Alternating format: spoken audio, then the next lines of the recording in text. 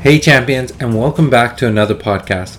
Last week we talked about how iteration played a big part in designing Welcome to Jaelara. This week I want to tackle another topic, which is about the tone of the set. It may not have seemed like a lot went into the transition between Phase 1 and Phase 2, but it did. We went from very unstructured, chaotic approach to design in Phase 1 to a more focused and direct approach in Phase 2. If you don't know what I'm talking about when I say Phase 1 and Phase 2, go back and listen to last week's podcast. Before I get into the nitty-gritty details about this, I want to give a huge shout out to our supporters on Patreon. We still have one signed pre-alpha epic rare that we are giving away to the next Patreon supporter. It is Purifying Wave, signed by Demian himself. These signatures weren't easy to come by because it involves a lot of shipping things across the ocean and hoping to get it back. Some stuff was lost along the way, so if you want the signed card, you have to be the next person to sign up. Also, next month's premiere promo is the anime Nubia, so sign up soon if you want to make sure that you get that for August. And one more thing, don't forget our championship in November, where you have the chance to win $1,000 by getting in first place. There will be a lot more prizes for the event, so even if you aren't certain about your abilities to come in first, come out anyways. It's a free event. There'll be so much going on, and trust me, you'll love it. Okay, back to the topic at hand. When we were in Phase 1, we made nearly 60 or 70 cards, but there was no cohesive pattern. You had no sense what the set was about.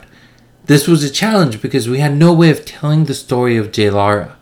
We knew we would have particular story pieces that would represent each city and some of the key things that depict life there. But we didn't have anything that pointed in a single direction.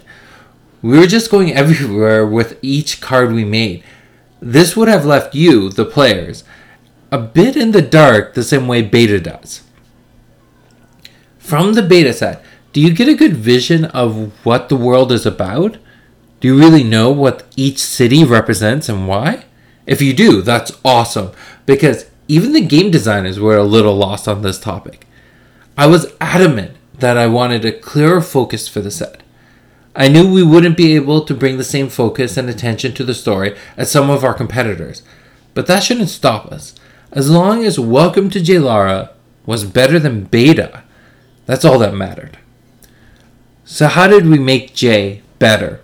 The key here was to pick a tone that was interesting enough for the players, but not super complex. I recognized that most players were still quite new to the game, and adding a lot of complexity early on could harm the feeling of it. So we started at the roots of the world, the affiliations. Once we knew we wanted to focus on the affiliations, Bellum, Thymos, Axon, and Chaos, we had to clearly define what they all represented. Each affiliation could take up a podcast on their own, but at a high level, here's what they all represent. Sorry, I need some water.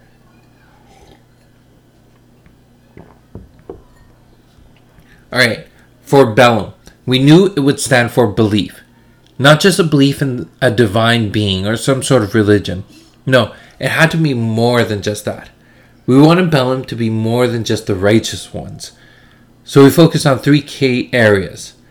We knew that part of it was going to be the belief in a spiritual structure, but also we wanted there to be a belief in combat training and a belief that power comes from controlling a balance between magical and physical abilities. For Thymos, we knew that this was going to be about emotions. That was there from the very beginning. The hard part was figuring out which emotions to focus on, because we couldn't focus on all of them. So we picked these 3. The emotion of rampage, the emotional connection to the world, and the emotional connection to each other. Basically, rage and love. Axon was interesting. Most people would assume it's about knowledge, but we steered in a different direction and went with control. Control gives us much more design space to work with and can lead to more interesting concepts. The areas of control we focused on are control of time and space, control of the mind, and control over the elements of the world.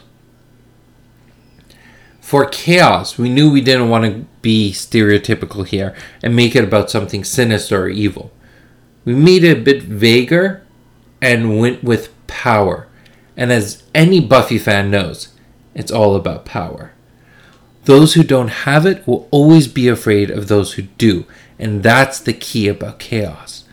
We focus on 3 types of power: raw physical power, occult power, and coercive power. After we decided what was going to go into the affiliations, we now had a direction that could point the team that I could point the team at, and they could just start working on it full speed. It was amazing to see the work they produced and how it all started to align under a single vision. But there's still one more thing I need to add. Something that I've taken a lot of slack over, but I feel was truly necessary. Our one and only thematic mechanic in the set, the elemental damages. Yes, I agree. It feels a little clunky and unwieldy right now, but this is something that I'm really passionate about. Actually, this stems from a podcast from Mark Rosewater, where he talked about the 10 or 20 things he would change about Magic if he were to remake the game from the beginning. And one thing he mentioned was the fact that he would add elemental damages. The issue is, once the game gets too big, you can't go back and retroactively add that, because you would have to errata too many cards. So adding it at the beginning of the game allows you to have the creative design space as the game grows to do it in the future. But that's something I feel we've just started leveraging in Jaelara. For example, Firehill is one card I'm really excited about for the next set. First off, let's talk about the naming of the card. Fire, spelled P-H-Y-R, is an area right by Ajna and is the previous home of the Phoenix.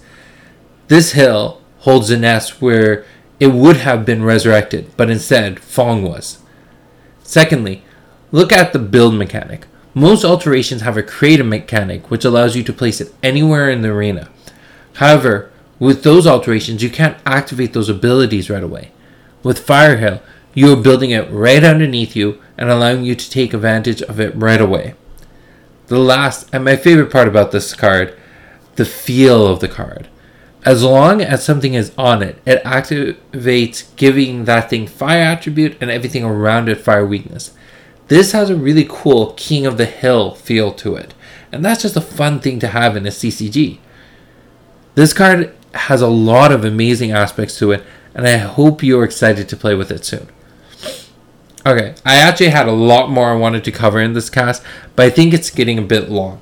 I wanted to talk more about the elemental mechanic and some of the really cool concepts that we're going to drive in for the next set, but I guess that just has to be a cast for another day. Until then, bye for now.